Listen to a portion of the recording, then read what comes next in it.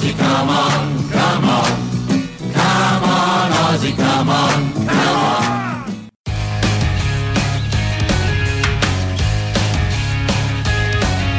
Somo and Redman are the Thong Slappers. They're two blokes making lots of noise but getting nowhere fast.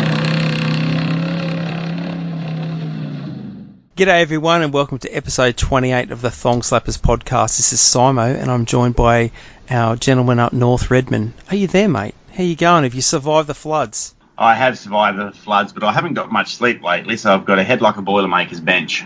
Moving on. Gus, you're back, mate. It's great to have you back for a third episode. Are you sick of us yet, or how are you going? No, not yet. It's good to be able to lock myself in a room away from children. I don't know what they're doing, but it's good to escape them for a little while. You know, I would just look on that as living on the edge. See, for me, living on the edge is actually walking around picking up dog shit with bare feet. That's how I break loose, mate. That's how I, live on the edge. Don't you just wait for them to turn white and then mow them down with a lawnmower? Look, I used to do that quite a lot. I just mow them all up. But Coco, who's our big dog, I can't remember what sort of dog she is, but she's big and she does shits the size of Ayers Rock. The thing is, if you hit those with the mower, right, it just about stalls the mower. So I really do need to go around to pick it up. Because I'm really bad. I hate doing gardening and I hate mowing and doing all that stuff. The edges can get pretty long and she'll actually stealth a Grogan amongst all the the longer grass, and I'll hit it with a whipper snipper and just get sprayed. So yeah, I don't know, mate. Yeah, I can see why Italians and Greeks would concrete everything. There's a lot of merit in doing that. It's something I'd love to do. Gus, welcome back to Australia's first and only dedicated streetcar podcast. Proudly brought to you by no one. So it's Gus. So it's stay at home. You've got more nicknames than a HQ one tonner. It's true. What? How many nicknames does the HQ one tonner have? It's good. Do you know what a jugger is, Simon? Or Gus, do you know what a jugger is? No. Is that like a booger that you do with jelly? No, a jugger. That's what a mate is in Queensland. You get a jugger. You get a jugger, a jugs, or a jugsy. That can be a nickname. Hey, you going, jugger? It's like kind of mate, you know. You can get Bunge or Bungie. Have you heard someone call their mate Bungie? No, I've lived in Queensland since 1980. I've never heard any of this. Oh, really, man? There's going to be people yelling at this. You haven't heard, even, in New South Wales, it's like butt or bro or brus. And in Queensland, it's like, or budgie. New South Wales, you can call your mate budgie, eh? What about just bruv? B-R-U-V. Bruv, that's English, mate. That's the fake. You having a laugh at me, eh, Simon? Hello, John. Got a new motor, bruv. You're having a fucking laugh at me. That's what it is. Do you know what a fucking nemesis is? Have you got fucking video? Do you know what a QAF is? No. At work, any truck mechanics out there be pissing themselves at the moment. QAF is the abbreviation all truck mechanics give electricians, auto electricians especially. It stands for queer as fuck. I've even written it on handovers and got I get on the 2A, can you get the QAFs to go and have a look at it? It's got electrical system. Don't fucking call us QAFs. And get fucked, you QAF, and hang up. Making friends since 1973. I love it. That is definitely What about the word dickhead? I like how the word dickhead has a couple of different variations. Like, if you're calling somebody else dickhead, yet you don't pronounce the DE, it's like dickhead. Yeah, you're a fucking dickhead. But if you're calling yourself a dickhead, you definitely pronounce it 2 syllables. Fuck, I'm a dickhead. It's really funny, that, isn't it? I know you're a stickler for punctuation. Oh, look, I just love the fact that different cultures and different generations love still using those words. Like from Midnight Spares, those Vietnamese guys, the guy gets his charger stolen and he goes, bloody dickhead, to Wayne Grubb. It's just awesome. I think it's a great use of the English language and there should be a lot more of it. I agree. Yeah, definitely. And it's not how you make porridge. Oh, hang on, that's not English, that's like Scottish. Oh, well. No, that's how it goes. I'm on my way from misery to happiness today. Now, there were some good-looking fucking musicians, the Proclaimers. Oh, they were. I was about to say but I thought I better not. It is the go where we aren't really giving shit to people. We love you all, and we'd be more than happy for you to send us in your versions of us speaking Australian. That'd be more than funny as far as I'm concerned. I think it's always good to have a bit of a laugh at your own expense. Nicknames in the car, like you walk into a room, it's like, g'day, Tosser and Tugger and, Skipper, you got, Skipper, you give the, the supervisor, g'day, Skipper, and there's like show bags, or there's Tourette's, the guy that all, g'day, Tourette's. Have you ever worked in a workshop with a guy called Pockets? Show bags, I know that name, but what's it I've got a show, again? I knew a show bag. A show bag full of shit, isn't it? And something worth, like that? yeah, worth $2 and full of shit. I used to go to high school with a guy they called Hardware, because if you wanted something, he fucking had it. Oh, he was like an 87-year-old, 16-year-old. He'd been there and done that and had anything you wanted. So I remember the day going to his house and he was welding a motorcycle sprocket to the back of a BMX wheel. I knew there was trouble brewing. So just yet another one of his unfinished projects. So yeah, you go through the whole rank thing too. G'day, how you going, Skipper? Yeah, no problem, Governor. All right, Champion. Yeah, no problem, Colonel. It gets all the way up to Colonel pretty quick when you're doing the hellos of a morning. It's where you put the energy into a room sometimes when you get to work and just start fucking straight away into them, eh?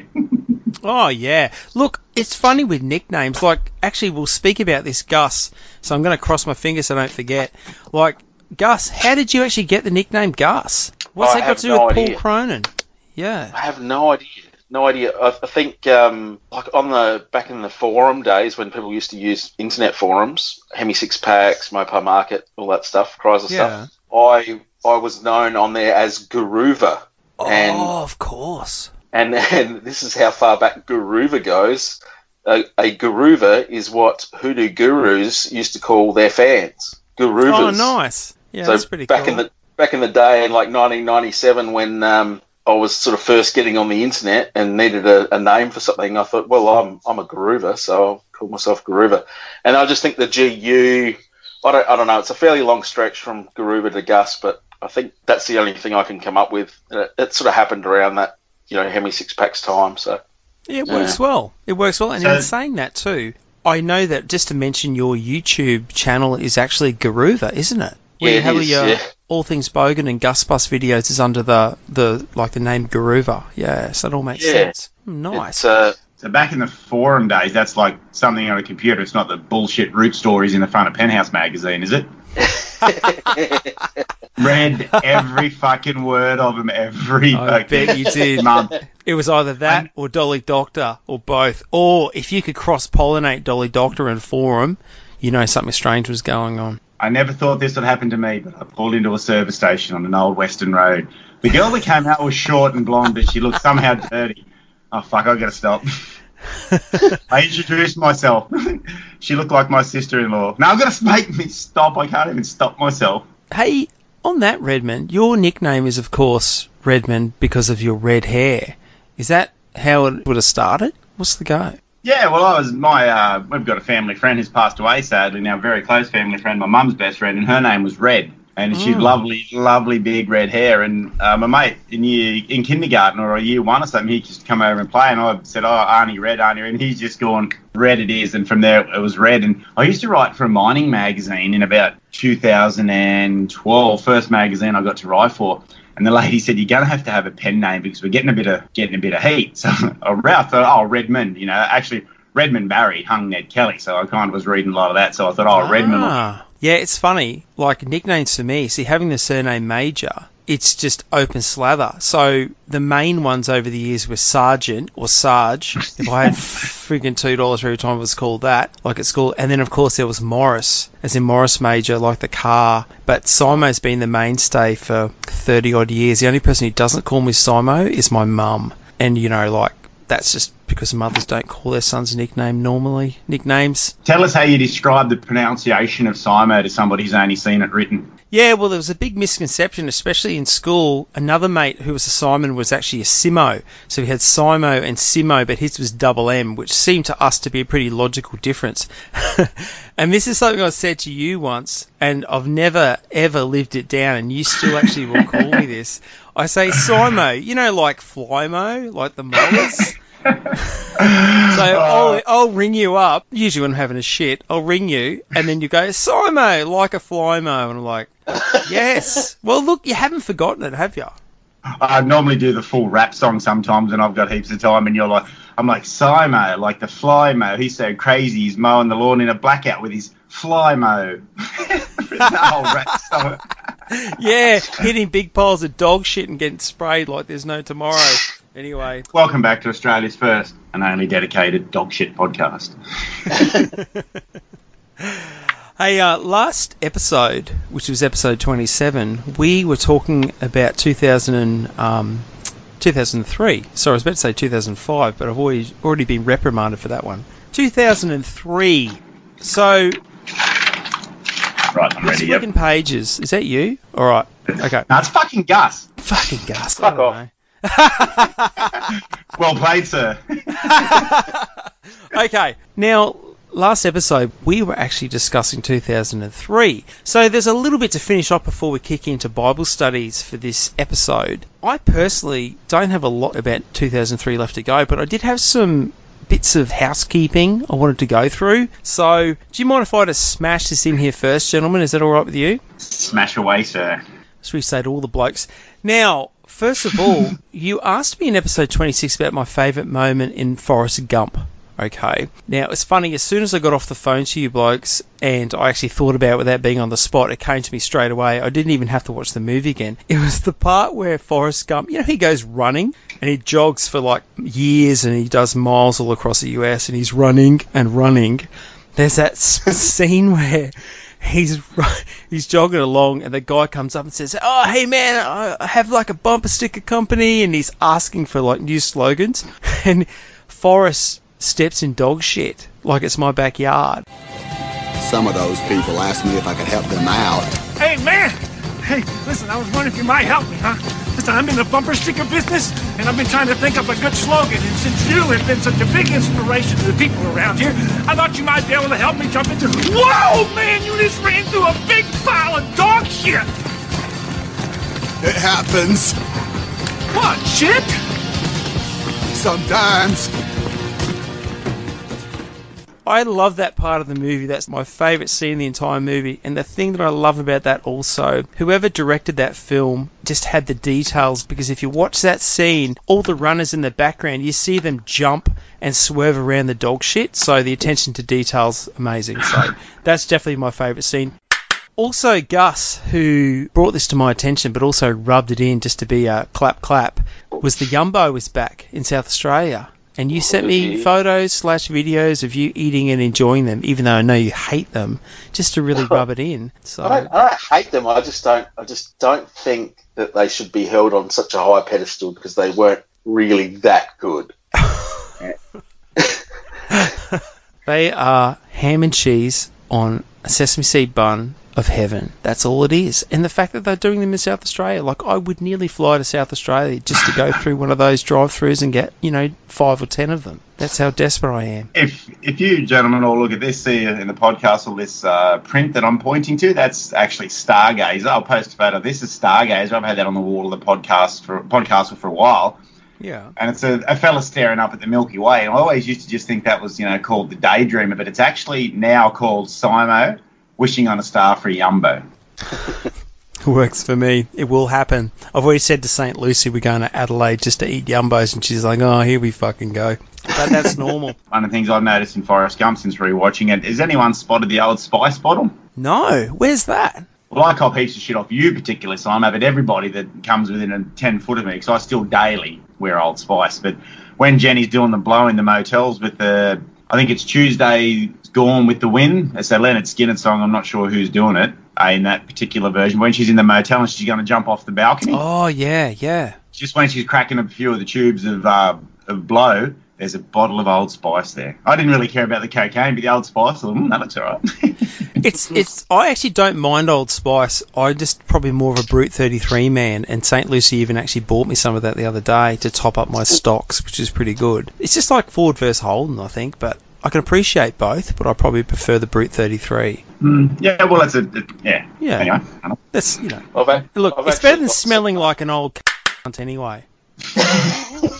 You can have one under. Let's go one under each armpit and fuck the purists up.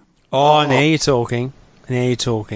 I think the fact that you just use something like Brute 33 or Old Spice, that fucks the purists enough, because they'd be going for something like, not so much the Lynx, but something like Norsk or something really traditional, a real traditional, unadulterated, normal type of deodorant. Very plain, very boring, very matches numbing. Matches numbing! I did it again! Fuck! Numbers matching. This is why I can't be a purist. I can't even say it properly. Every day when I shave, I use a proper shaving rig. I've got like a little razor that you replace none of that plastic shit. I've got proper mixed up the soap with a little brush. And I feel like, I've said this before, every day I feel like Johnny Cash. So as I start shaving, I shot a man in Reno just to watch him die. Every day. Yourself while you're singing, trying to do that? No, I'm very, very good at shaving. What the hell is this shaving thing you're talking about? You do have quite a prestige. Actually, you are the mutty of the year with that beard. Sorry, but what can make a beardy? You're the beardy. Hairy fucker of the year. That was the comment where Atmosphere come to die. Hey, listen, exciting news. Drag Challenge Weekender for Street Machine Magazine is on again in Queensland, 3rd to 6th of May. That is a Friday, Saturday, Sunday, Monday. Friday is, of course, registration scrutineering day at Willowbank Raceway. Saturday, racing Willowbank. Sunday, racing Warwick. And then Monday, returning to Willowbank for day 3 with a shitload of driving in between. Now, Gus, I imagine you're going to be there in person. Special guest star. Yeah. Yeah, I'll probably be on the gate like I was last year. All right. Well, I'll come through and give you a high five because I'll be there too. Yeah, Simon, you can pick me up on the way. Yeah, rightio, moving on. Hey, lastly, for a bit of prelim to our new episode, I just want to take a couple of minutes to thank everyone out there who helped us donate and raise $1,000 for the Pickett family.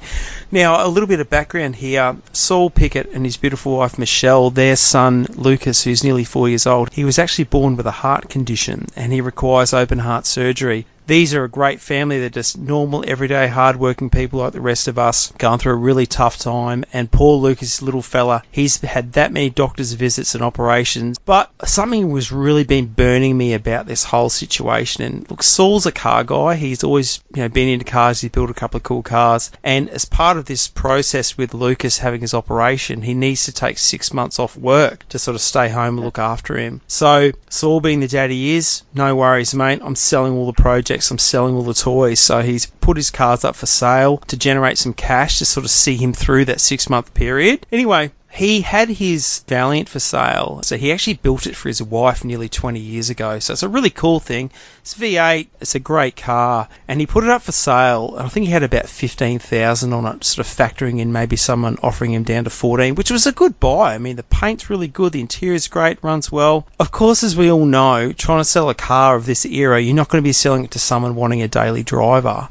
So I guess the pickings kind of get slim with as far as the sort of market you can sell these cars to. Anyway, one particular gentleman was interested in it, and he knows the situation. Like, he knew why Saul was selling the car. That was a genuine reason for sale. So over the course of a few weeks, this guy sent, requested photos, and he's been on the phone with him a fair bit, as you're, entitled to do as a buyer. There's no problem there. The whole time, he's telling Saul how much he's fucked the car by not restoring it to original, being it's a factory V8, and he's giving him a hard time about, why'd you do this mod, or why'd you do that mod, or why did you throw out the original engine 20 years ago because it had a rod through the sump and was seized anyway, and basically giving him a hard time. And Saul would sort of say to me, I'm really struggling to keep my mouth shut because this guy's pissing me off, but I need to sell the car because it is a big situation. So look, the guy has said, listen, I'm interested in $12,500 for the car. Would you take $12,500? This was a negotiation they had from after being lowballed a bit lower than the 15 asking price. So Saul's agreed. Yeah, mate, no worries. I'll do the 12,500.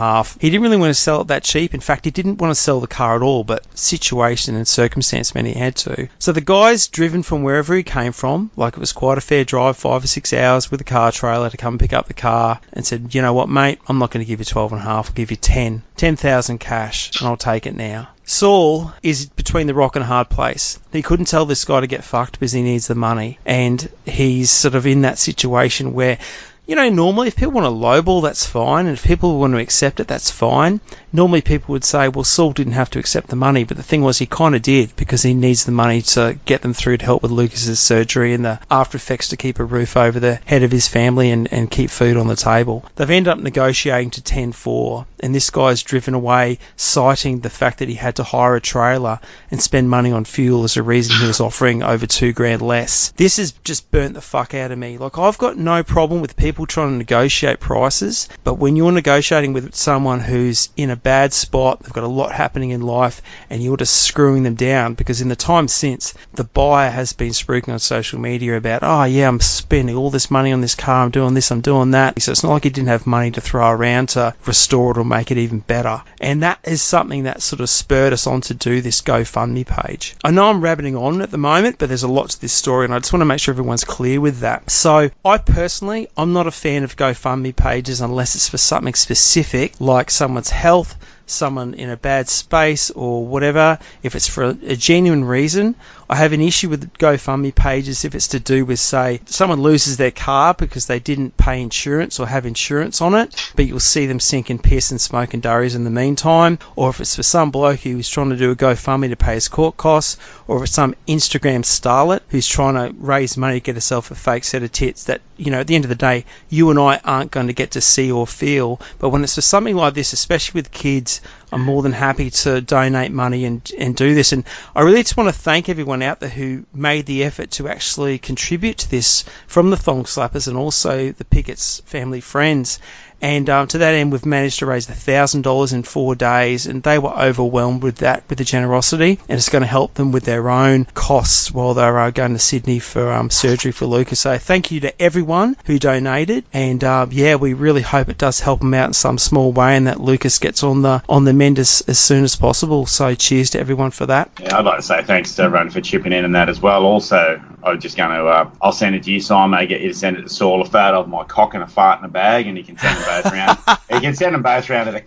In saying that too, Saul did promise, if he does actually use the money to get a fake set of tits, he's going to let us all have a reach around. Why doesn't he send me the buyer's phone number? That would be mint. It's not just me. Like, there's a few people I know, like in our circle, who just are also fuming over it, and I kind of feel bad for him that he's done what every father would do. He's sold all his toys to try and help his son out, which is a great thing to do, and he didn't even have to think twice. But for someone to start shafting him and giving him a hard time over the car, it just adds serious insult to injury as far as I'm concerned. You know him, Gus. You know he's a fucking top bloke.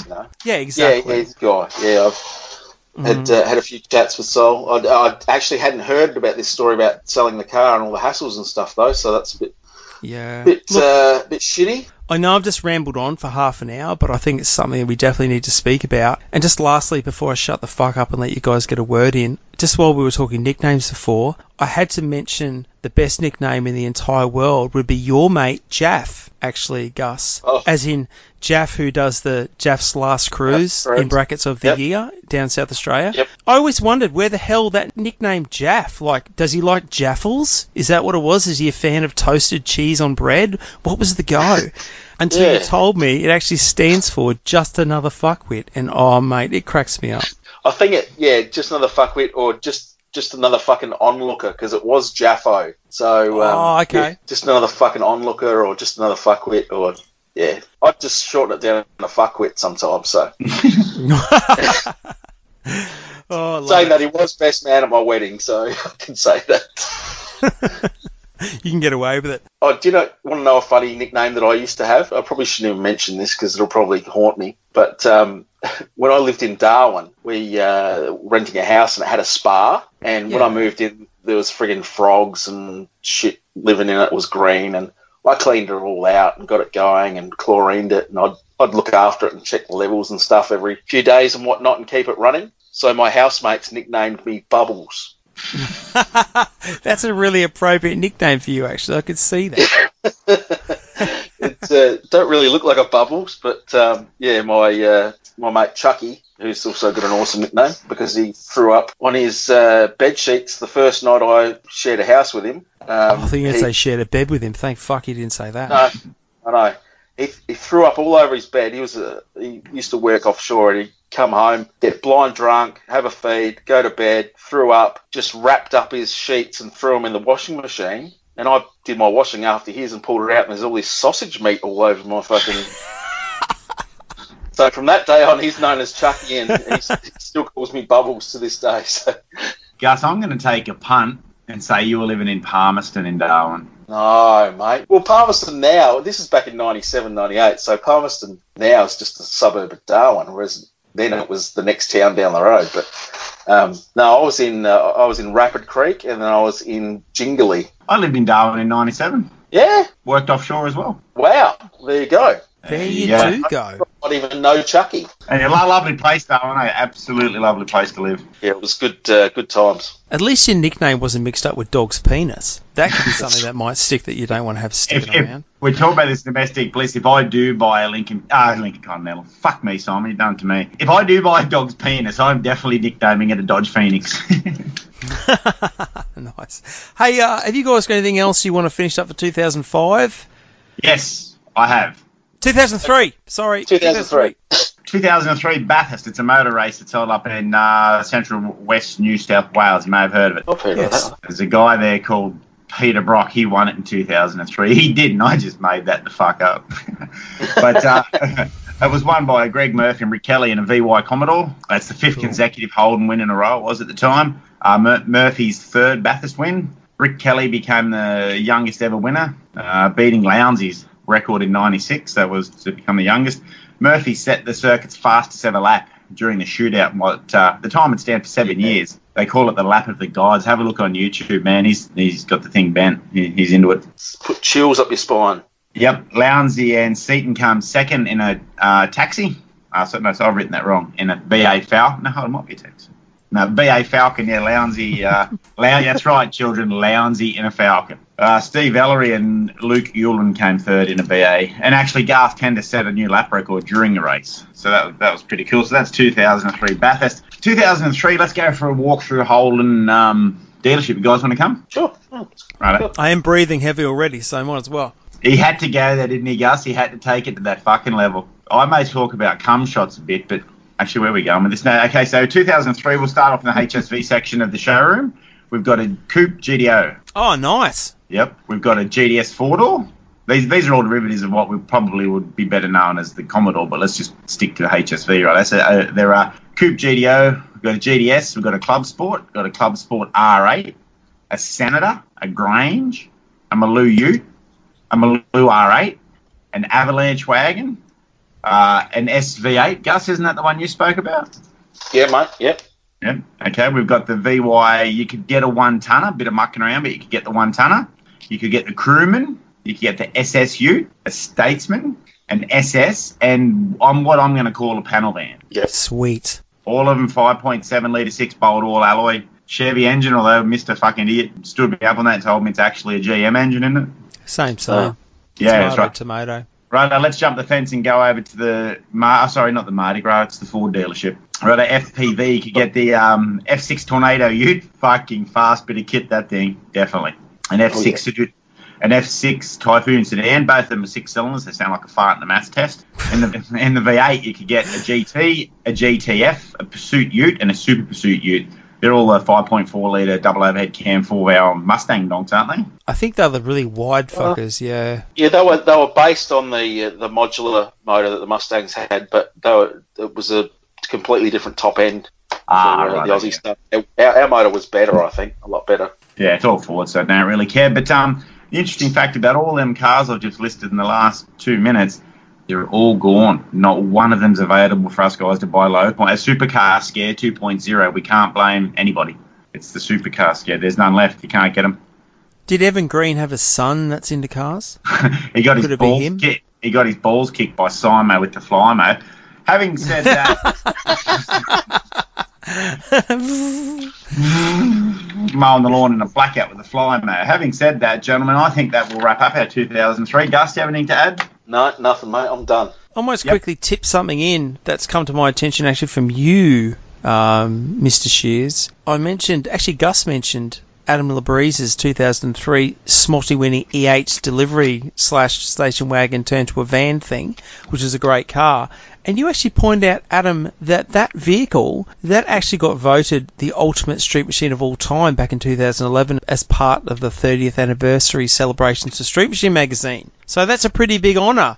I personally thought that Rex Webster's FJ was going to take that out, but he came fourth, I think. So, mate, that's pretty good for Adam Labrise to get that award, I reckon. That is pretty good, and that came to my attention in the crib hut. I swear I walked in and I found the supplement from the 2011 magazine, and in it they name the top 20 cars of what the experts in the content of the top 20, and they named Adam Labrise's wagon as number one. Have we got time, and I might just mention each one in 20, or do you want to roll? Yeah, man, go for it. If you've got it handy. The story's by Simon Telford and the photos are by Street Machine Archives, and it's called The Ultimate Top 20 Street Machines, and it's in the supplement that came out with the magazine at that time. It's a beautiful magazine. I'll post some photos of it. Has it got Arby's 440 on the cover? Sorry, just quickly. Is that No, it doesn't. It's got a cartoon, and it's got a Tirana with a A9X letterbox scoop and a really jacked up XM or XP Falcon. Yeah, sorry. Yeah, that supplement, I think, came in the issue with War 440 on the cover. It was like it came out of the magazine.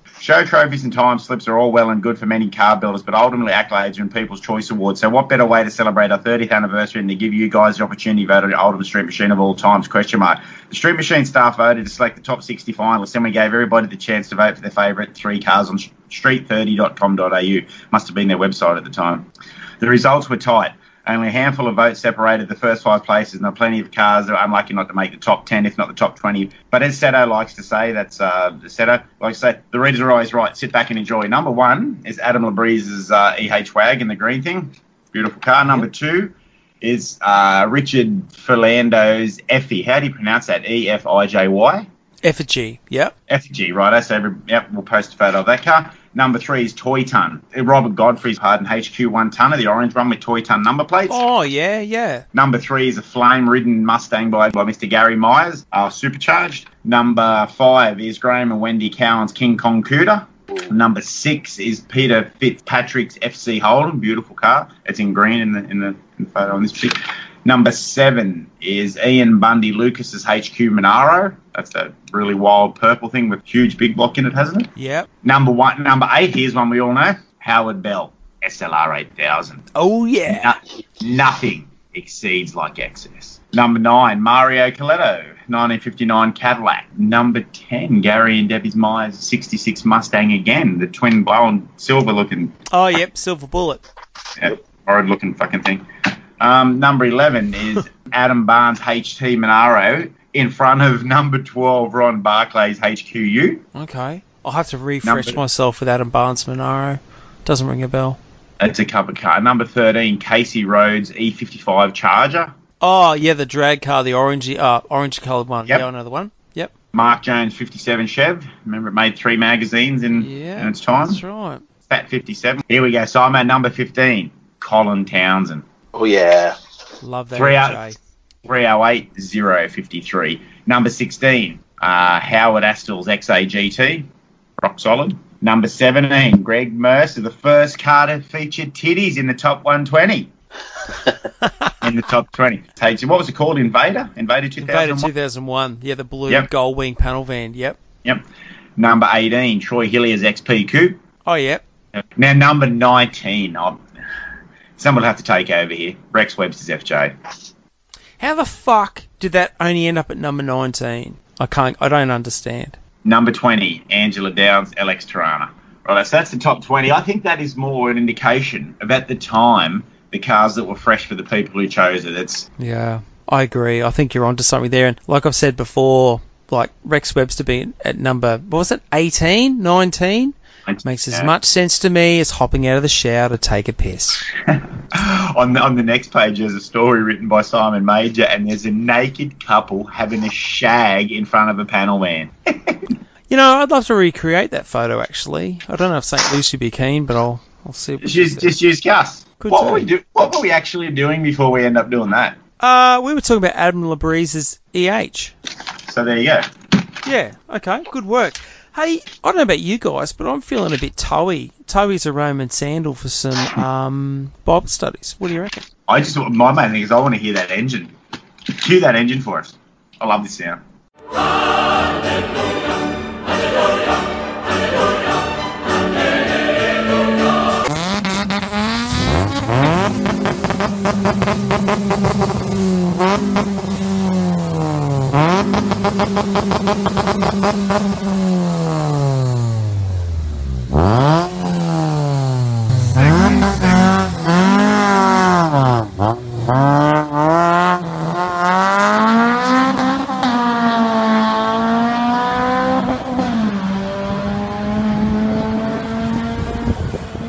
Oh, hang on, mate. Sorry, you mean this motor. What Rightio. the fuck was that? What the fuck was that? Is that a Is that barrel? a rotary? Oh, rotary. All right, it's time for Bible studies.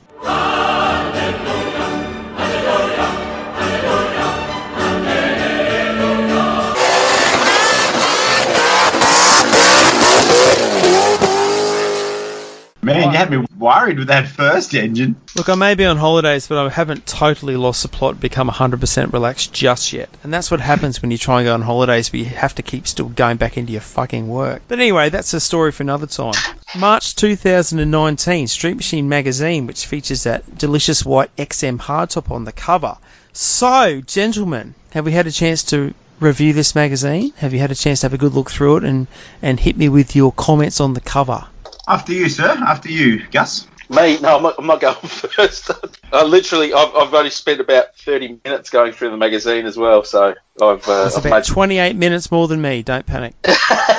You know what? I'm enjoying your panic. This is like Hannibal Lecter. I can feel your pain. I'm enjoying it. It's like I feel like I'm at school again. I can smell your fear. You feel like you're in the backseat of a car fumbling the whole time you're praying. Get me out of here. Pick up and bin dirty Trojans from a used motel. Freaking me out, man. I can see that the good nutrition has given you some length of bones, but you're not more than 2 generations away from poor white trash. Normally, Red, I can understand where you're coming from with the cover, but what you're saying now, I can't relate it to the cover at all. Yeah, I'll do my cover now. Well, sorry, I just went to a different place then. Right, cover shot. Here's a question for you. What's red, white, red, white? Oh, that's top to bottom of the cover. No, that's a headshot seagull. Or 2019 Street Machine March edition. Now, I've made a swear word. The first thing I normally try and do, obviously, with some printing word is make a swear word. So if you gentlemen put where it says red in masterclass, you can change that to master ass. If your little finger in there, you can go over the C and the L, and that's master ass. Nice. So can I get silly with this cover? I don't know what you normally do, so you may as well keep the fires burning. You've got it in front of you, the cover, the magazine? Yes. Oh, this is going to be one of these fucking Mad magazine things where you make me fold it and fuck my magazine. Open your magazine and lay it down flat with the front and the back cover pointing upward. All right. Okay, don't make me fuck the spine. Let's put it... Righto, Sandy, you've got it open when you're fucking the spine. Let's put that 350 Chev, see that 350 Chev there? Let's put that into that XM. And then see that Chevy badge up in the top centre. Let's put the Chevy badge on the grill. Hey, works for me. We've got 200,000 of our listeners that just hung up on us right now. And fuck that, Redmond. Do you hear that sound? Do you hear that? That's Henry Ford spinning in his grave. Good, that talent was fucking bum. Fucking. But that's. I was going to do something with the minion and the one eye right in the corner. Excuse me. Right what the hell is a hunter? Right, and I tried so hard to do something with some idiot savant maths on the front. I minus 2019 from 552 on the number plate, then added 600, trying to come up with any number that would give me 351, but I couldn't do it, I couldn't do it. But that's my take on the cover. Simon Major, please tell me your take on the cover. Okie smokes. For starters, I was a little concerned by the head tag there, point and shoot.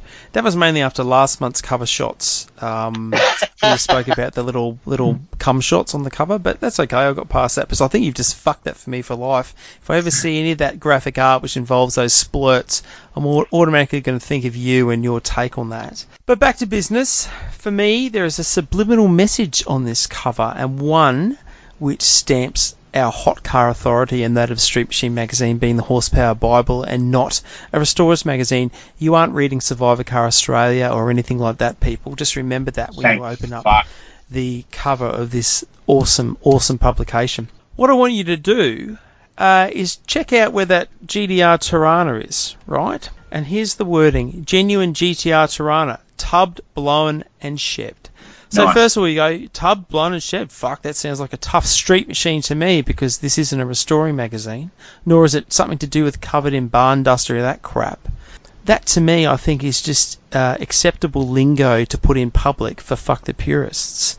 So, you know, and Yes. that's a serious F for fuck, thanks, Burjo. Too often it feels like writing for hot car magazines, or when you read hot car magazines, there's almost like you have to cover off stuff to keep purists happy, like stuff like, oh, well, I've got a GTR Tirana, but I've put in this tough 350 Chev or whatever, but the original matching numbers, 6 cylinders under the bench, or all the metal I cut out, I've got the original wheel arches or wheel tubs under the bench, to sort of satisfy that purist element, saying, oh, if I'm going to sell it, I can return it to original. Fuck that. No one has to justify anything to anyone but themselves, and if you're happy cutting and chopping and doing whatever you want to do to your car, do that. And nothing to me says fuck you purists like a genuine GTR Tirana with a blown small block, massive tubs. So that's what I take from the cover. I think it's a reminder that street machines are street machines. We aren't restored cars, people at all. I think the way that you've described the font is saying genuine GTR Tirana, tough blow. Even the graphic is ripped out. See how it's like just ripped. It's like, fuck you. It says, see how the graphic looks like ripped paper? Oh yeah, rip wood shit turn into paper. For sure. Rip from the heart of the fucking, the seam would just rip out this GTR. That's, mate was saying that they used to put V8s in and rip out the 6-cylinder and put V8s in GTRs, extra ones, you know, when they're worth, you know, $5,000 to $9,000 or something, if only they'd have known.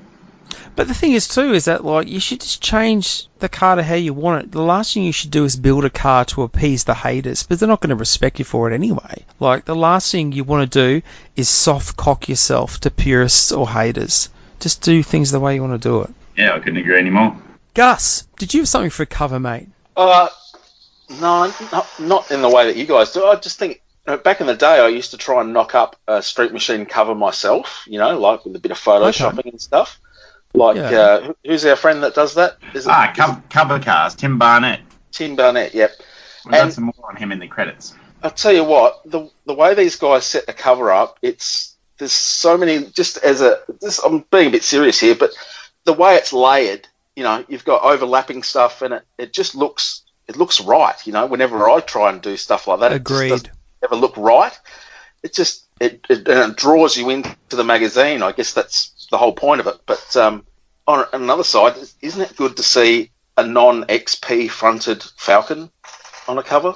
That's a really good point. I kind of agree with that. I love XM fronts, and I notice over the years a lot of people will actually take away the XM front and replace it with an XP, which I've never quite understood. Yeah, So- well, the earlier Falcons were a bit, you know, unloved. I think that the XP front was always considered to be the better looking one. So for a long time there, you know, that was it. But now I think the earlier ones are making a bit of a comeback because no one's got them.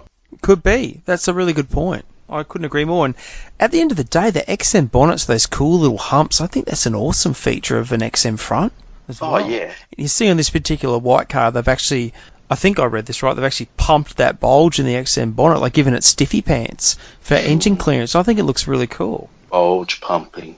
It's very, very brave to put a white car on the cover. There's 3 white cars in the magazine, but it works. I drew the guy in the passenger seat. I drew a little goatee on him, like little handlebars moustache, because he's missing his left ear. And I thought, I wonder if I draw a moustache, could I make him Chopper Read? Because Chopper had no ears. What? The guy in the passenger seat, see, he can't see his left ear because of the way the photo's taken. Were you insomniac or pissed when you read this magazine, or a combination of both? It's all the same Come one. up with this shit. You have a look. I'll send you a photo. I thought I sent you a photo. I drew a little moustache and went, hey, look, it's Chopper. I thought I'd send it to you. Who the fuck did I send that to? Mold spores, mate. You what? You've been sniffing mold spores again, haven't you? You've been reading my diary. Normally he just sniffs your seat, Gus, so be happy that he's moved on to something else. Same. You could do better, Gus. Okay, Gusmond. Let me say it again. That could work. How you doing? Redmond. Okay, do you have a rig of the month for me, please, and for Gus? Can we make a swear word, make it frig of the month? If you want, yeah. Whatever suits you. I'm on holidays, mate. Couldn't give a fuck. You don't do holidays. You don't do relax. You're the Tetris playing, Red Bull drinking, fucking thong slapper. You don't. What do you do on holidays? Well, I don't know what you do on holidays. I couldn't imagine you sitting there and actually relaxing. No, I've got to get out of the house. I've got to be like taken away from the house to relax somewhere where there's nothing to do. But I've actually been doing a fair bit of work on St. Lucy's EH, so we'll come to that in a bit of Bibles. What do we call it? Oh, domestic bliss a bit later on. Technically, it's half your EH. And if you're listening, g'day St. Lucy, please don't send me a fart in a bag again. She did try to. She sent you multiples, but you chucked them out before you realised. I feel so. They could be here.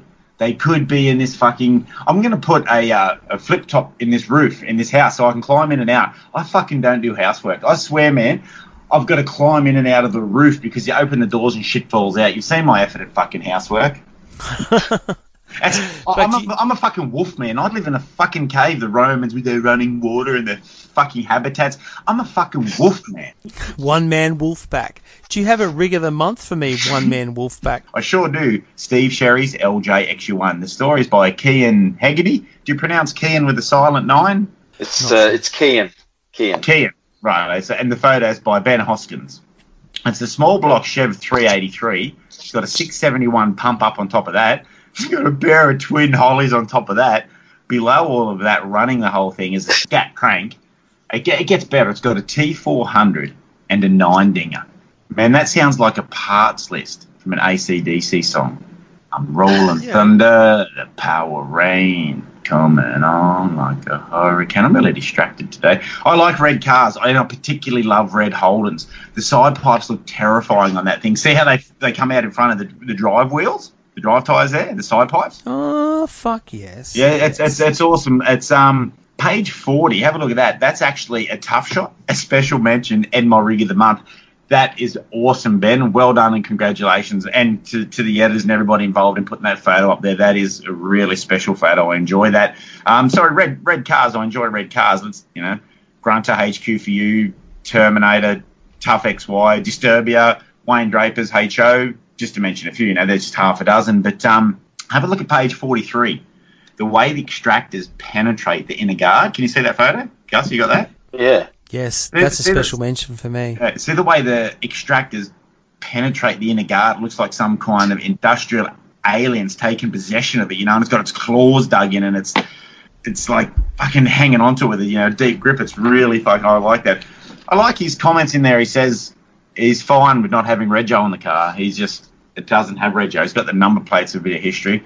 One of the Grimmer crowd, one of the guys, his last name's Grimmer, I can't remember the gentleman's first name. He said something interesting in an article I read about Rego on a street car. He said, look, he just stopped doing it because he has access to power crews. He can go to a couple of power cruises a year. He drives, this Grimmer said in this article that he drives a truck for a living. So a second gear chirpy, technically, which we've all done, could get your license suspended, it pulls you away from your mortgage straight away. So I like the idea. I'm down. I'm fine with the idea of having a car that you put on a trailer. It's like if you get a helicopter and fly Jennifer Hawkins to a motel, you can still pants her despite the fact she never drove there in a car.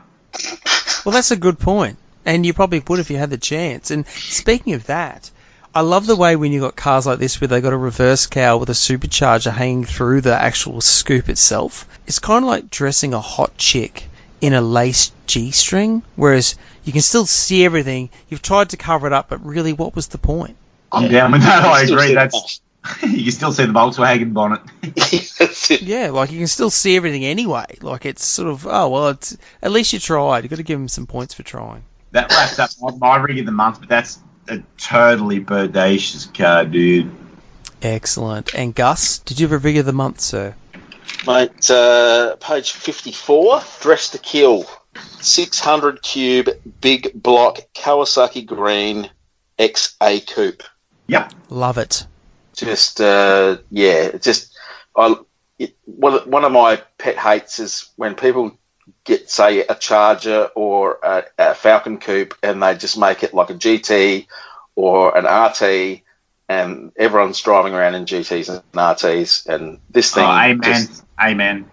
Just, sets its own scene with this thing. It's kicking goals. Is that Kawasaki? Couldn't agree more. I didn't know it was Kawasaki green. I have time to read. That is a nice colour.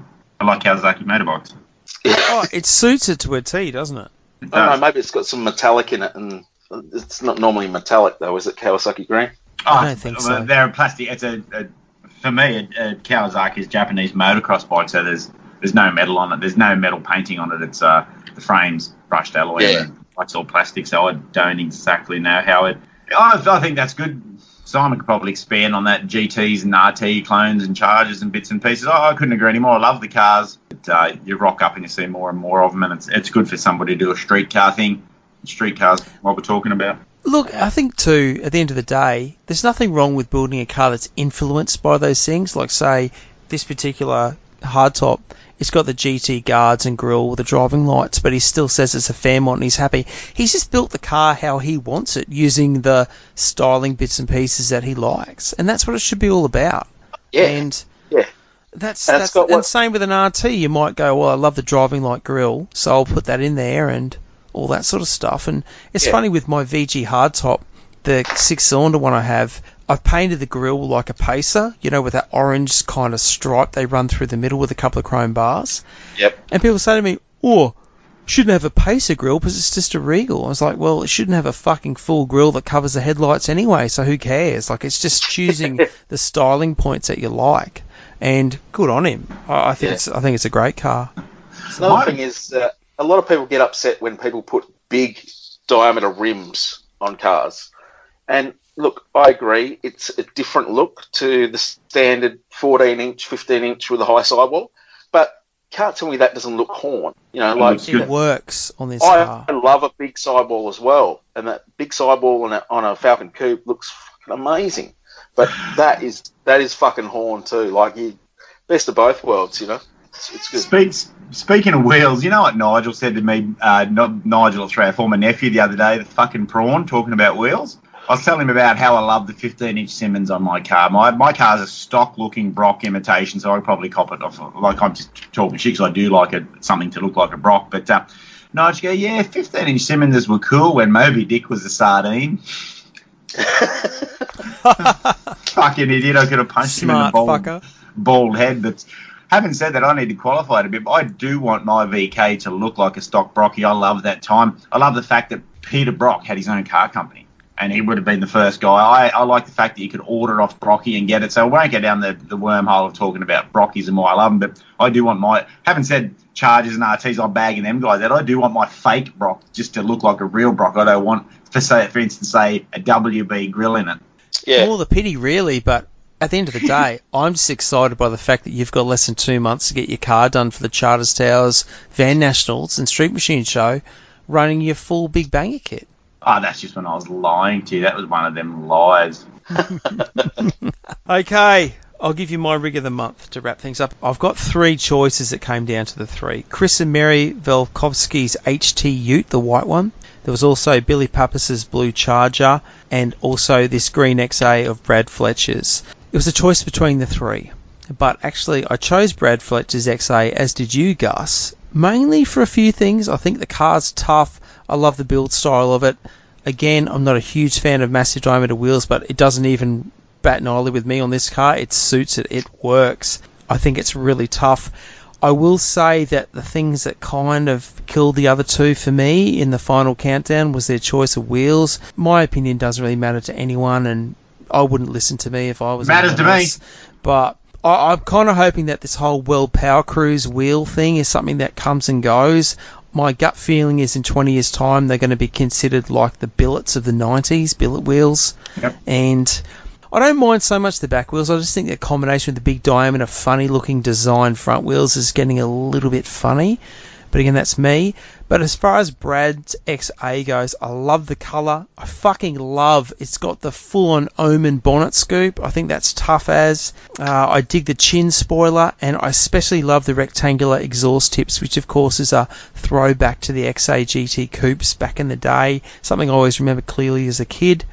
I probably would lose the headrest if I owned it, but as far as I'm concerned, mate, I would happily drive and own that car, and my opinion really doesn't count anyway.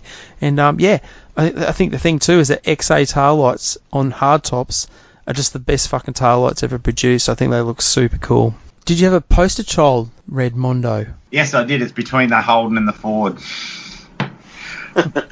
Actually, I put the... Are you going to say the white one, just like the silver one last time? I put Chris's ute up. It reminded me of my old really good mate Bob Cotmell's smudge ute. Oh yeah, I remember that thing. Oh, the times me and Bob had in that ute. Now I picked that ute. It's actually a fairly tough shot too. I do like the cars is fucking tough as a bindi, but the photo is good the way it's been. One thing I always like is them little bricks. I love it when you go to Sydney and you see the little red bricks, the houses of all the bricks. That's nothing to do with the poster, but I do like that. What was your poster child, Mr. Gus? I am fond of the XM coupe. Yep. And mainly because it's XM. I think it's Yeah, there's no bad photo. Yeah. Tough rig. Yeah. So I know what's your poster child. Well, I chose the HT Ute like you did, Red, so fuck you, Gus. That's 2 versus 1. No, I do love that HT Ute. I love the mix of white with the red interior. I think it's pretty tough. So, yeah, that was an easy choice for me, personally. Moving on, Redmond. This is the stuff I love about when we do the magazine reviews is Action Jacksons. Have you got some Action Jacksons there? I sure do, Simon. Have a look at old Limpy Thorogood's photo of that ute, Fuss Ute, on page 152 at the bottom. That is a great photo, mate. I really like that. That's a really good Action Jackson. It's cool. Big time. It's tough. Page 28. Have a look at the top right-hand side, the black and white photo. It looks like Ash Marshall in the Cheech and Chong moon buggy on the right-hand side. You can't even see him. He's in back there somewhere. I've also chosen page 85. Is one of my favourite cars. Well, I say one of my favourite cars way too much. Page 85 on the bottom, caption 3 is Baddo's Blown Lux. He lives down the road from my mum. Oh, yes. Sure. I love that car. He just beats the fuck out of that. He built it himself. Quite a talented fella. I enjoy that one. Page 86, if you turn one over, have a look at the guy on the bottom left-hand side, next to number 86, playing the guitar in the blow-up pool. On the back of a individual. Yep. What song is he playing? Probably K-San. Yeah, I was going to say that. Hey, I swear I've got goosebumps. So was I. And I swear, man, but the reason that I've written here, I read, he'll be playing K-San, but nobody can sing Jimmy Barnes except Jimmy Barnes. So then I put in brackets, he's playing The Gambler. That's freaky, man, isn't it? Okay, well, the last plane out of Sydney is almost gone, so you just don't know. Page 122. Fuck, man, I wish you'd do this in order from front to back. Yeah. I'm getting sore fingers from I wish back Gus and had forth. double D tits, but right, so 122 is Jeff Lutz, that Camaro. Double F ain't good yeah. enough for you, mate. The only reason I've chose that Lutz, the reason I've chosen Lutz's Camaro is I was listening to the podcast that he does, and he tells the piss funniest story about that thing. One night he's in town or whatever, and he has to go and have a hit out with whatever they call that, like a test run. And where he lives, the only place that's got lights is the main street. Have you heard the podcast about it? What's it called? The Outlaws. What's their television show? Street Outlaws. Street Outlaws, yeah. So he's talking about their podcast is really rough. They don't edit, so they just sort of sit around. He's telling the story. 3 o'clock in the morning, he gets the whole thing bolted back together, and he goes, well, the only place I could nearly do a shootout is in the down through the main street. But it's a very quiet town, but it's got lights. He goes, I can get in, get it done. By the time anybody wakes up, I can be gone. So he goes, right, just a true story. So he gets in it, gears up, got his helmet on, got everything, does a blast, goes like, I can't remember, he said 200 fucking miles an hour or something through a red light, pulls the parachute, and as he pops it, there's a highway patrol has to give way to him, and he goes past the highway patrol with his chute popped and his helmet on. He goes, hey, give me a fucking $200 fine. That's just a crazy. He tells that on the podcast. That's the last of my Action Jacksons. You guys want to roll with yours? Yeah. Mr. Gustafont. Yeah, I'm heading back to... all mine are on the same spread here, so you won't have to turn your magazine into... And the same pages as well. Yeah. It's page 86. The 63 Dodge Phoenix. Yep. Storm gasser. Like, how tough is that? And it's running a big block Chev, which is even better. Perfect. That's love it. Great photo there. I'm not sure who snapped that. Daniel. Daniel McCann. That's it. I wasn't going to say that. And then page 87, up top right-hand corner, Ryan Ford in his smoking Marlboro panel van, just fuck yes, tearing the arse out of a set of tyres. That is a very good photo. Very So, very photogenic car. Doesn't mind us. Oh, it is, isn't it? That's a great way to describe it. Those colours just pop against any background. It's awesome. Is it hot or HDT? It can be either. Just say whatever you like. It depends how old you are. Yeah, you know, it was better than when I used to think it was hot before people told me better.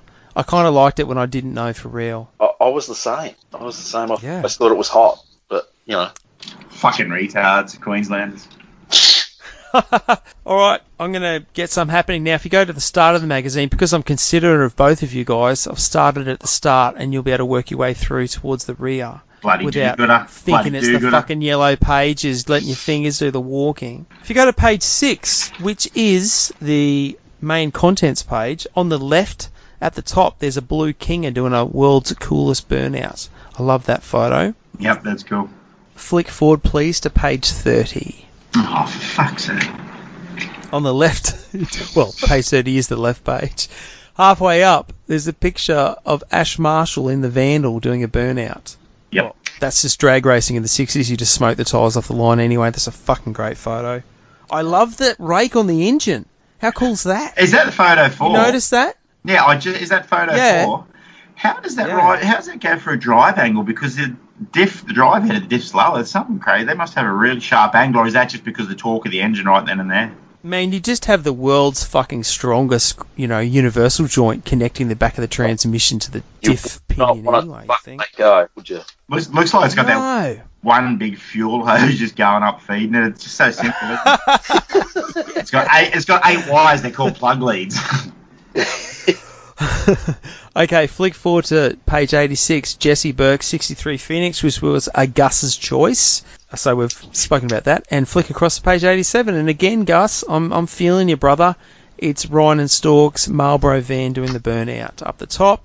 And, oh, shit. Talk about just making it really straightforward. Flick to 102, and you've got the photo of Ben Jansen's HZ Ute, the sort of bluey aqua-coloured one about halfway down the left doing a burnout. Yep. So, that's my Action Jacksons. Look at number 1 photo up the top there, that Commodore Ute with the massive turbos the size of dinner plate.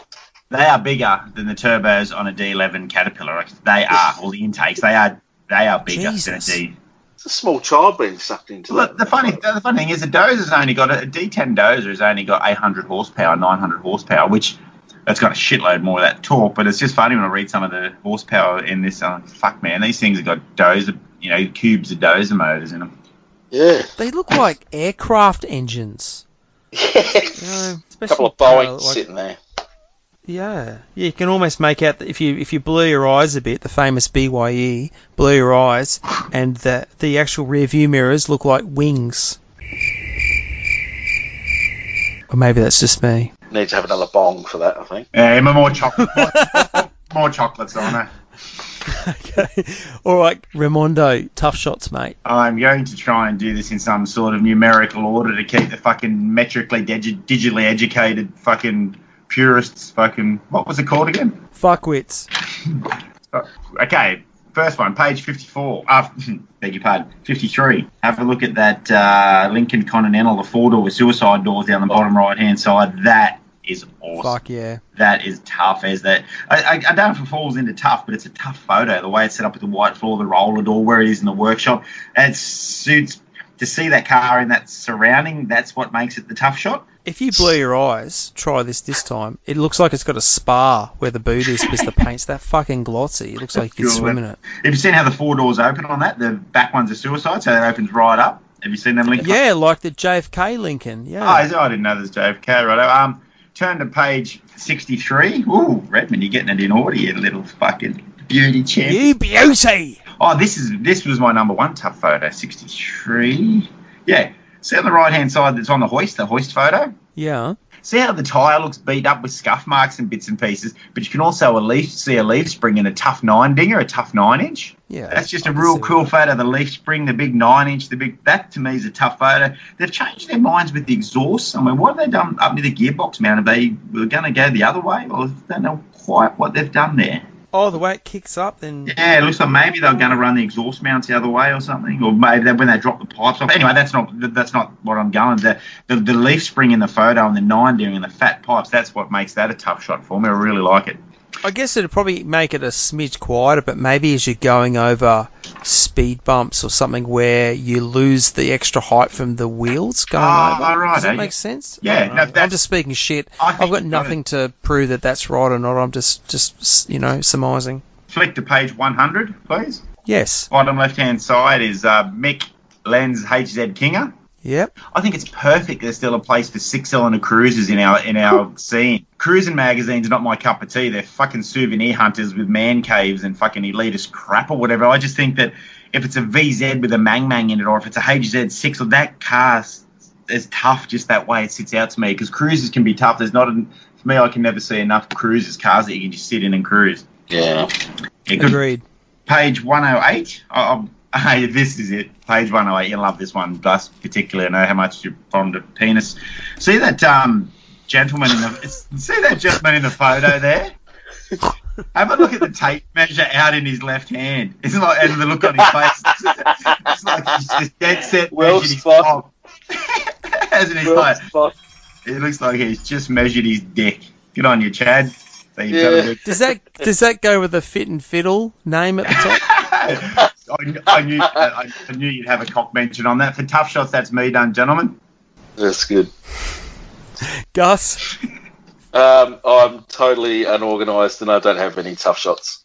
That's fine. That's not a problem. All right, you can share mine if you want.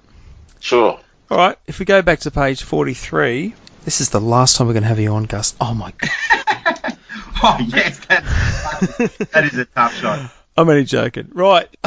Actually, this goes over page 42 and 43, Stephen Cherry's GTR Tirana. As you mentioned, Red, those fender wells, they fucking fender wells and side pipes, they are tough as, and if I ever get the chance to be bothered building new pipes for old days, I'm fully going fender wells on that thing. I'm going to get out there with the angle grinder, cut massive holes in the inner guards. Yeah, I love that. I just think, I love fender wells and anything. You know V80H, it's getting fender wells. What Red was saying earlier about that, it looks like the alien that hugged and made love to John Hurt's face in Alien. Oh, yeah, you are. I can see that. It feels like it's ever evolving, like they're moving, doesn't it? It's cool. I love alien sex. Fuck, did I say that or think it? Okay. All right, flick over to page 80, please, gents. Yeah, but before we leave that Tirana, gee, that's a tough car. Oh, it is. It is super tough. Page 80. Oh, yeah. Got it. Baby got back. Right. The rear view of Billy Pappas's VH Charger with the Caltrax, the diff. Yeah. And you know what? I love Fountain Blue. That's a great Valiant colour, and I'm glad that he's done that. And this harks back to what you were saying, Gus, about people building cars and not just another RT replica or anything like that. This is just a standalone car with its own identity. I love that rear view. I think it looks tough. Still got that. Shockies, Caltrax, 9-inch. Yep, I think it's a really great car. And the other thing I love is actually in the story of this, they quote Billy with saying about, with changing gears and he's trying to get the thing to run a bit quicker. And he says he's looking to pop a better mono. I love that. That's what we used to call it on BMX, to do a mono. So I think that's really cool that he's gone a bit old school. If you flick to page 100, this is also the same one as you, Red. Yep. This is Nick Lenz's green HZ on the bottom. It's on the deck there, on the bottom left of the page. Any lower, the thing's going to be underground. But one thing I'm going to have to actually pip Boris on next time I'm speaking to him. He makes a comment there. He says, and I quote, "I thought for sure I'd hear the sound of a cammed LS when Nick Benz fired up his HZ Kinger, but nope, just the smooth purring of a stock 202.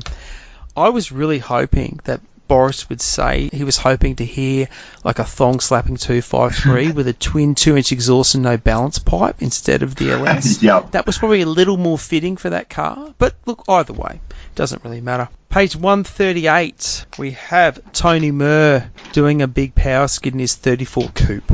Yeah, sweet. Yep. And lastly, page 152, the same one as you, Red, that red HQ Ute. By Limpy?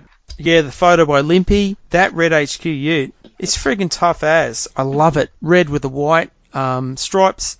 It's got the street scoop hanging out and the gauges. I just think that's a great looking Ute. I love the mix of Premier front with the GDS grill, He or has badged grill. lim- It's a really good-looking car. I'd love to see more of it. Limpy did well. He made a rookie error there. He submitted some work while he's on compo. The fucking idiot. We've caught him working. Special mentions. Redmond. Righto, page 130. I'm going to do this backwards just to fuck you off.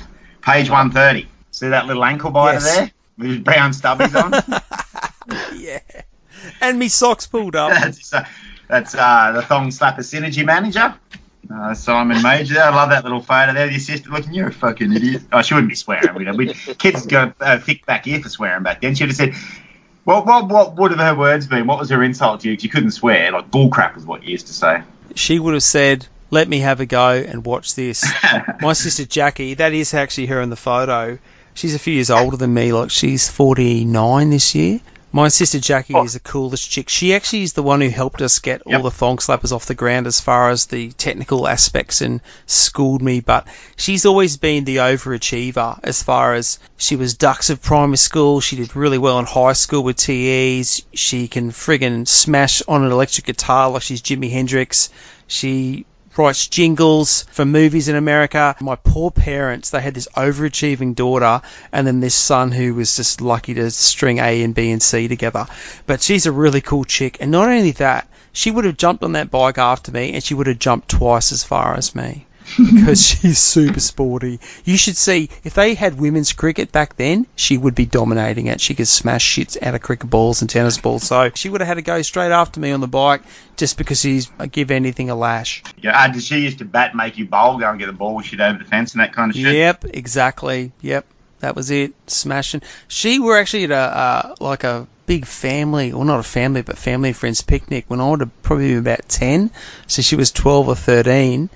And one of the fathers who was there got really pissed off because she was just smashing like tennis balls all over the place and scoring more runs than he did. Anyway, it was getting towards the end and my dad says, oh, hey, Jack, we better wrap this up. Like, old mate's starting to get a bit shirty. And she's like, oh, yeah. And she said to me, watch this. Smack the tennis ball straight down the chimney. A gun. Yeah, well done, Jackie. Nobody else is playing it. You're not playing old Selfo. And then Richard ran out with his ball covered in soot. It was cool. Then she ate the last of the fairy bread, smashed the window and went home. She'll fuck with you, be careful. No, she's great value. She's awesome. Have a look on page 67. I know it's an ad, but I can choose what the fuck I want. Rolls Crispo's XR, is it? Yep. I'm choosing it just because it's a fucking awesome car. It's an ad, couldn't give a fuck. I'm choosing it. Yeah. There's some on page 132, Simon. That'd be a favourite of yours. Hang on, mate. Just let me flick forward 5,000 pages. Hold on, you meant... And a fucking poster. 130. You got voted out of... Oh, yeah. Scorpions are cool. Yeah. Good work. I like the way they call it a sleeper. Daniel Peachy's comment a couple of years ago was great. He goes, why the fuck are you guys calling a HG Monaro a sleeper? Fair enough, it's got nothing hanging out of the bonnet. What's next? A top fueler with a patina fucking sunshades a sleeper? He wrote that. It was into the ladder. He always contributes. Page 90. Let's go to page 90. That's what I wanted to mention about this car. Just wet my finger to turn the page. That's your story and you're sticking to it. Page 90. Vic Peter Brockman's Holden wagon. I love that 5-litre badge on the front guard. That 5-litre badge would look good on a fucking tennis racket. It would make a tennis racket look like a street car. It is a great badge. But when you have a look at that photo, when I first flicked the page, I thought it had a shaker. Because we've been talking about shakers lately. Oh, yeah. That car was my runner-up for Rig of the Month. That is so beautiful. Yeah, but it pushed me almost to, I thought, wow, a shaker would look awesome in that. Right, if it's not too hard, can you flick to page 152? I know you have to go the other way. Oh, Jesus. Fuck, we're milking that. See the purple one-tonner? Oh, yeah. Up the top? See that big dog? I reckon its name's either Marlin or Patch Marlin because there's a Marlin beer, or Patch because it's got a big patch. I'm learning a lot about cars for this podcast during this podcast, but I already know a shitload about dogs. I know that dog is a master farter. Have a look at his face. I bet you that. Have a look. It's got that look. I see that dog. That fucker's not coming anywhere near this fucking house. Have a look at it. Am I right? You were so dead right. He's got the guts for it. Yep. That's why. He would have got delivered with papers. Yeah, fucking shithouse paper. Filthy fuck. You'd be sitting down and have dinner, and he would crop dust the house. You'd have to leave and eat dinner out the front, I reckon. I look at that fucking... It'd just linger. You could see it'd be this green gas. There's a moment of Man and Wolf, of Man and Wolf, and I look at that dog, and he looks back, and I know you're going to fart, and he's like, you're fucked. Can the dog come with you? And I go, he's not getting anywhere near this fucking car, fucking mud guts. Page 48, it's the Southern Rod and Customs story. Yes, the feature. Written by Craig Tough XY Parker, and the photos are by Limpy. If you have a look, hey, spotter, a blonde black 57 Chev. See it? Oh, nice. Yep. But on page 48, look right at the top, and you'll see a few Falcons all around there. See that photo at the top with XP to Envy for number plates? Yes. Look at the background. Every single one of them cars has got a Cleveland motor in it. Most likely, yeah. Because you can see all the oil up. I see all that oil in the background on the shelves there. They're keeping that closed. They're rattly fucking pieces of shit. That was a really great story, actually. And I must say, it's kind of not surprising, but it is. He mentions customers they have that just don't drive the cars, and he kind of irritates them a little bit, or customers that haven't even seen their cars. Well, listen, it's just a world so far removed from, I guess, how I live my car life. But then again, I'm no high flyer. I don't have a shitload of money or anything like that, and it just seems weird to me. Well, that's in brackets. That's the comment. Listen to this, page 49. This is in one of the captions with the blue XP. Quote, despite this neat 66 XP coupe being completed for Summernats 2015, its owner, Dean Weldon, is yet to see it in real life. Yeah. Wow. It just seems like a real pity, I think. I'll stick up for them guys at that level as much as I'll stick up for the guy with the Gemini with the racing stripe who done himself. They are as integral part of our sport as anybody, because it's not a sport, I beg your pardon, they're as important part of our hobby, our scene, as anything. The guys with the resources, I don't envy them. Sorry, I do envy them. I don't disregard them or say, it's a checkbook build. No, they're welcome. I'm glad because, the same guy's probably got 15 interstate trucks. He's probably got a helicopter and a couple of units at Bondi. So if he wants, he can just buy a fucking unit in Paris and go and spend his summers there. So he's got that life going on there. But you know what? He wants a local Australian car. So I welcome him as much as I welcome anybody. Look, I definitely welcome that too, and at the end of the day, people can do whatever the hell they want to do with their cars. I guess I just can't imagine being in that position where I'd have that problem, which is a bit of a shame, really. I'm a driver. But my side of the thing is I drive. Yeah, that's me as well, and I think the work that guys like Shane Rowe and his team do, it keeps raising the bar for our scene. It's never going to go stale. We're not going to turn to a restorer scene where you're going to have a lineup of 50 cars that are identical. So that's a bonus. And my last one, I'll bail out with this, is the gentleman, page 24. This is the most outstanding thing for me in the magazine. This is brilliant. It's not numbered, so it's you have to just scroll through and find the page in your stuff. Paul Belletti, have a read of that story, people. That is awesome. Couldn't agree more. Couldn't agree more. He's written it in iceberg style, what I call iceberg style too. So that wraps up. In fact, that wraps up all my Bible studies and my special mention. So, Simon, do you want to continue on, please? Gus, have you got anything, or do you want to tag on to mine again? Fuck.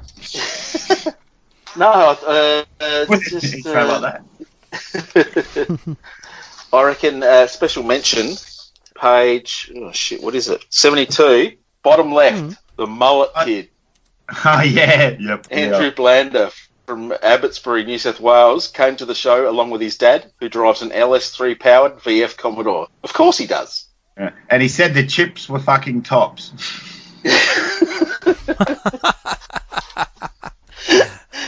Epic mullet. Love me a mullet. Another special mention, Boris, our own Boris, won a trophy drag racing in Perth at the Nostalgia Drags. Yeah, congratulations, mate. Took it out. Long-term ownership of that car. Good work. And it's a daily. It's his family car. It's not tucked away in the shed anywhere. That's cool. Definitely not. And the last one here is old mate Phil Edmondson. He has just isn't that lunch with him. Sorry? Isn't that Matto 351's mate, Phil, is it? Possibly. Maybe. I think it might be. Everyone's mates with Phil. He's a Kiwi bro. He's a is a New Zealand bogan, which means there's a brogan. Good bloke. My wife's got a mean left hook, man. You cook your fucking own eggs at my joint. Jesus Christ. It'd be funny if it wasn't so disturbing. Hey, Phil, I had lunch with Phil last week, and he was telling me the story about how he, with discussions with his engine builder, that they were going to do a bit of a upgrade the combo on the car and build the motor all fresh and whatnot. And then all it took was for him to spend 30 seconds looking on Facebook and see Frank Marchese selling a set of twin precision turbos, and all that went out the window with Phil's big single that he was going to buy. And Phil built the twin turbos off Frank, and they've had to change everything around now. So that should be interesting. He's talking about 1,500 horsepower at the flywheel. So fast. Nice. Should be good for low 8s all day, and hopefully he'll get a 7 out of it. Phil doesn't have a lot of time to tune his car, and there's not a lot of race meets here in South Australia for him to go to when he's got time off work. So Phil tends to just upgrade the car to go faster.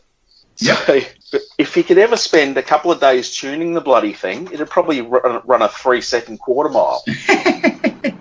the last time he tuned anything in that car, he messed around with the rear end in it and changed the pinion angle and stuff like that, which he hadn't done since he upgraded the rear end, and he dropped almost a whole second. So he went from running 9s Holy Jesus. to 8s. So that's the go.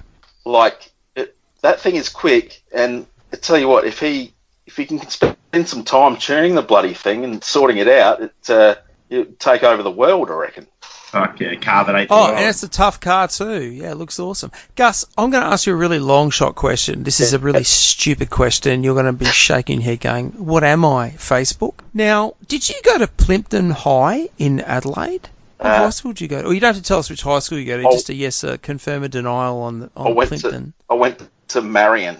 Okay. I lived in Plympton, but I went to Marion. See, that's where I'm thinking there's a connection here. Do you know by any chance my best mate in primary school was a fella called Wayne Gasmere, who I think is mixed up in the car. I haven't seen him probably since the early 80s. And he, I think, went to Plympton High maybe. I don't know if you by any miracle would know him at all. I don't know the name. Probably not. Yeah, it's not a common name. He used to live in New Street in Plympton. His folks ran milk trucks and stuff, and we were like, because our sisters were friends, they went to school together too, and then, you know, like how your families become friends. So yeah, I just thought if by any chance you knew him. I haven't seen him for years. He was a really good guy, and yeah, anyway, there you go. Did he go? Definitely. Someone else might know him. Sorry, did he definitely go to Plympton High? I'm pretty sure he did. I'm pretty sure he went to Plympton High. He's a 73 model. No, sorry, he'd be a year above me. He'd be a 72 model. Right. So yeah, we went to primary school together. And then obviously we shifted to Queensland, and I'm pretty positive that he went to Plympton High, and I thought you did too. Anyway, that's where I was trying to make the connection. No, I don't. No, I didn't go there, but the name is very familiar. I'm sure we have mutual friends. Possibly, yeah. It's not a common name, so anyway, there you go. Did you have any more special mentions at all? No, I'm done. Gustafa? All right. I'm going to smash out a few very quickly. Now, a lot of these you've covered off, which is really easy, gentlemen. Page 24, the letters, the one you were talking about, read Paul Bellotta's email regarding his HR wagon. It was top elite wagon and top 60. Yep. How fucking impressive is that, building that in a gazebo in your front yard? And it impresses the shit out of me, that's for sure. It's written in the iceberg style too, understated kind of Aussie way. Like someone else would fuck the time with this. Moving on from that, couple of pages, the Barra Camaro. That car cops a lot of shit, but I think it's pretty cool. And you know what? Unless someone's doing something better, you probably should leave it alone. But if you flick up to page 37, if you look at the rear shot of Mike King's, that's Wayne's brother, by the way, his XM hardtop.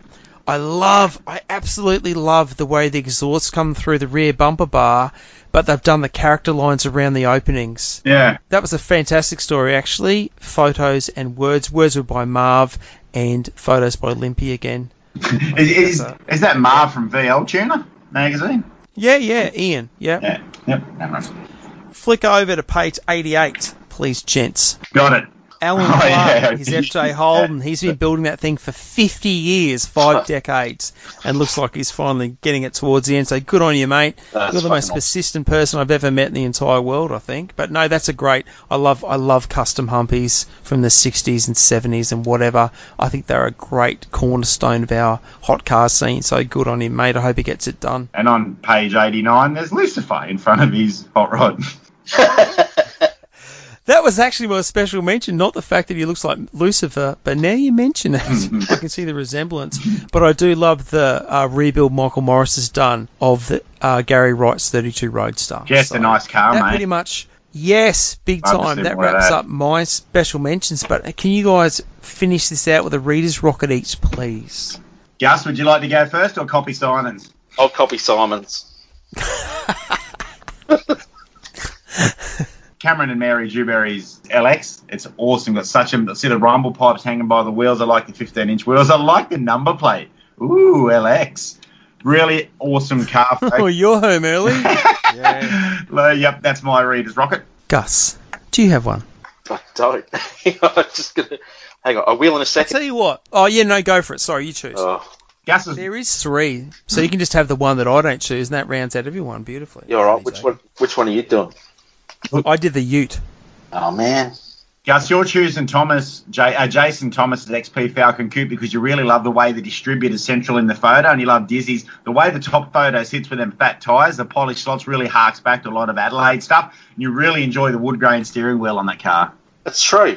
Thanks for rounding that up for me, mate. $3, you owe me. All right, done. Mail. I'll take a Chico roll. Fucking love a Chico roll. Oh, I'm actually really hungry myself. My Reader's Rocket was Brad McGill's XW Ute. It's clean and tidy. I love the combo of the 351 Clevo, 2.5 grand stall, 3.5 gears. That would be a great cruiser. That for me just edged out Gus's choice of the XP. Probably the only thing that killed me a little on that XP was the wheels. But you know, I've got mental issues with those things, that's all. But no, great car, beautiful car. Otherwise, love the colour, love the coupes. It'd be very tough to follow up having a coupe in this magazine after the cover car, but I think it's super tough. And I've got to tell you, mate, the quality of the Reader's Rockets these days, some of them are on par with feature cars, no question. Love them. In our next episode, we're definitely doing some throwback between thong slappers and Reader's Rockets, more of a mutt-based thing, but Jason Thomas's coupe, and an XP coupe shot from the rear, you could rub Coco's dog shit in your eyes, and an XP coupe would look good from the back. Oh, no question. And look, just get me out to Whipperstip and that shit will fly in my eyes even without trying. So that's easy done. Hey, that wraps us up for episode 28, gents. Now listen, Gus, I know we kind of dropped you into the Coco shit regarding the choice of 2005. 3. It really probably didn't... 2003, you spaz. You spaz wank. Spaz wank. 2003. So... you know, it probably wasn't really using you to your ability that we could. So, look, I know you've already done 3 episodes with us. Would you be keen on coming back for episode 29 and joining us for 1975? Are you sick of this yet, or is that... 75 sounds like a bit of me. What year were you born? Were you born 74. 75? 74. Okay, no worries. Well, so on that, we'd love to have you back for that next episode. We'll be discussing 1975, and we've got some vice versas and bits and pieces to throw in there, plus our usual wrap-up. And, of course, before we go, the special thanks, St. Lucie, Queen Deb, Simon Telford at Street Machine Magazine, and all the people out there who have been getting on and enjoying our podcast, and also the Instagram page. Never before have I seen such a collection of great people come together discussing cool shit about cars. It's amazing how many old school aficionados have come out of the woodwork and are just sending us pics of cool cars from back in the day and just loving all this shit that's sort of almost being a little bit lost to time. So thank you to everyone for joining us on that. It's great. Now, Redmond, you've got a special announcement before we go. Yes, I'm pregnant. Oh, God. Well, I'm not the bloody father. You can't fucking try and blame me this time. You done this to me. One thing that we've definitely done we've actually got a garage, Simon and I. It's called the Thong Slappers Garage. We've made a little trophy. It's called the Thong Slappers Mutty. It's a bit of a play on the smutty, obviously, and we've decided to award it to the Mutt of the Year. And this is someone who very unselfishly joins in, does a lot of work, gives us heaps and heaps of help here, at the Thong Slappers podcast. So I'd like to award this to Bob Cotmel. Congratulations, Bob. The real winner is Tim Barnett. He's a guy that's on he does your cover car, bits and pieces like that. But he does a hell of a lot of stuff for us behind the scenes. He enjoys the podcast. Him and I send stuff. He made a number plate for me. I sent him a magazine. He enjoyed. There's a lot of to and fro. I rang him the other day when I had a problem with the Toyota Hilux because I see his works for Toyota. He's been a really helpful guy, and thanks very much. And there's heaps of guys that I need to thank. Brett Abraham with his car 35, the bash car. There's Gus, you, of course. I mean, Simon, Broads, Chubby. The guys at Yellow Terror, we need to do another post for them to thank them for helping us out with some prizes. Or everybody at Street Machine. I don't bother naming too many people at Street Machine. I'm just glad the magazine still exists, and the guys behind the scenes. Thanks for all that. Yeah, so that's my bit. Anyone you want to thank, Gus? Just because you can? I want to thank God. Definitely not going to thank him. Well, wrapping us up, we look forward to speaking to you guys about 1975 in episode 29. That'll be fun. You ready? Here's the acoustic electro. Sounds good. I'll speak to you guys soon.